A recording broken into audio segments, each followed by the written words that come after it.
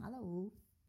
Welcome to Sparkling My Podcast Show series. I'm your host Shivangi with you again, another motivational story. Today, I will talk about blind race of life. So here it goes. I was jogging this morning and I noticed a person about half kilometer ahead. I could tell he was running a little slower than me, and I thought, good, I shall try to catch him. I had about a kilometer before I needed to turn off, so I started running faster and faster. Every block I was gaining on him just a little bit. After just a few minutes, I was only about 100 meters behind him. So I picked up the pace and pushed myself. You would have thought I was running in the last leg of an Olympic competition.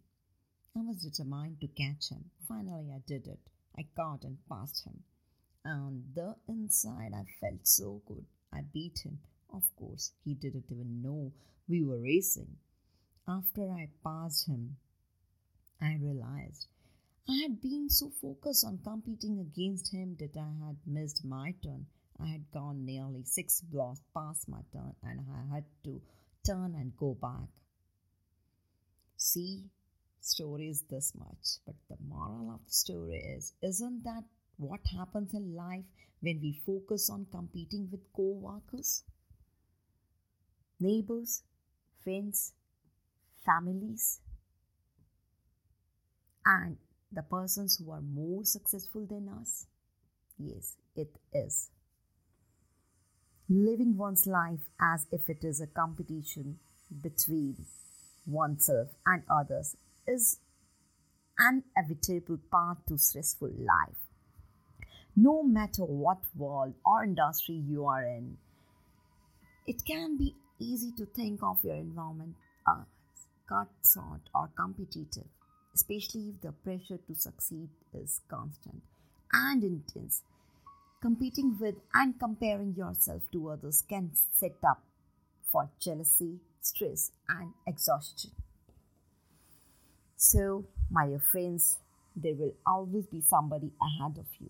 Someone with a better job, nicer car, more money in the bank, more education, a prettier wife, a more handsome husband, better behaved children, etc. A flower doesn't think of competing to the flower next to it. It just blooms. So we should not spend our time and energy in running after someone.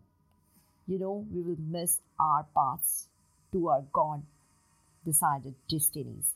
The problem with unhealthy competition is that it's a never ending cycle. It's a blind race. Yeah, it's a blind race.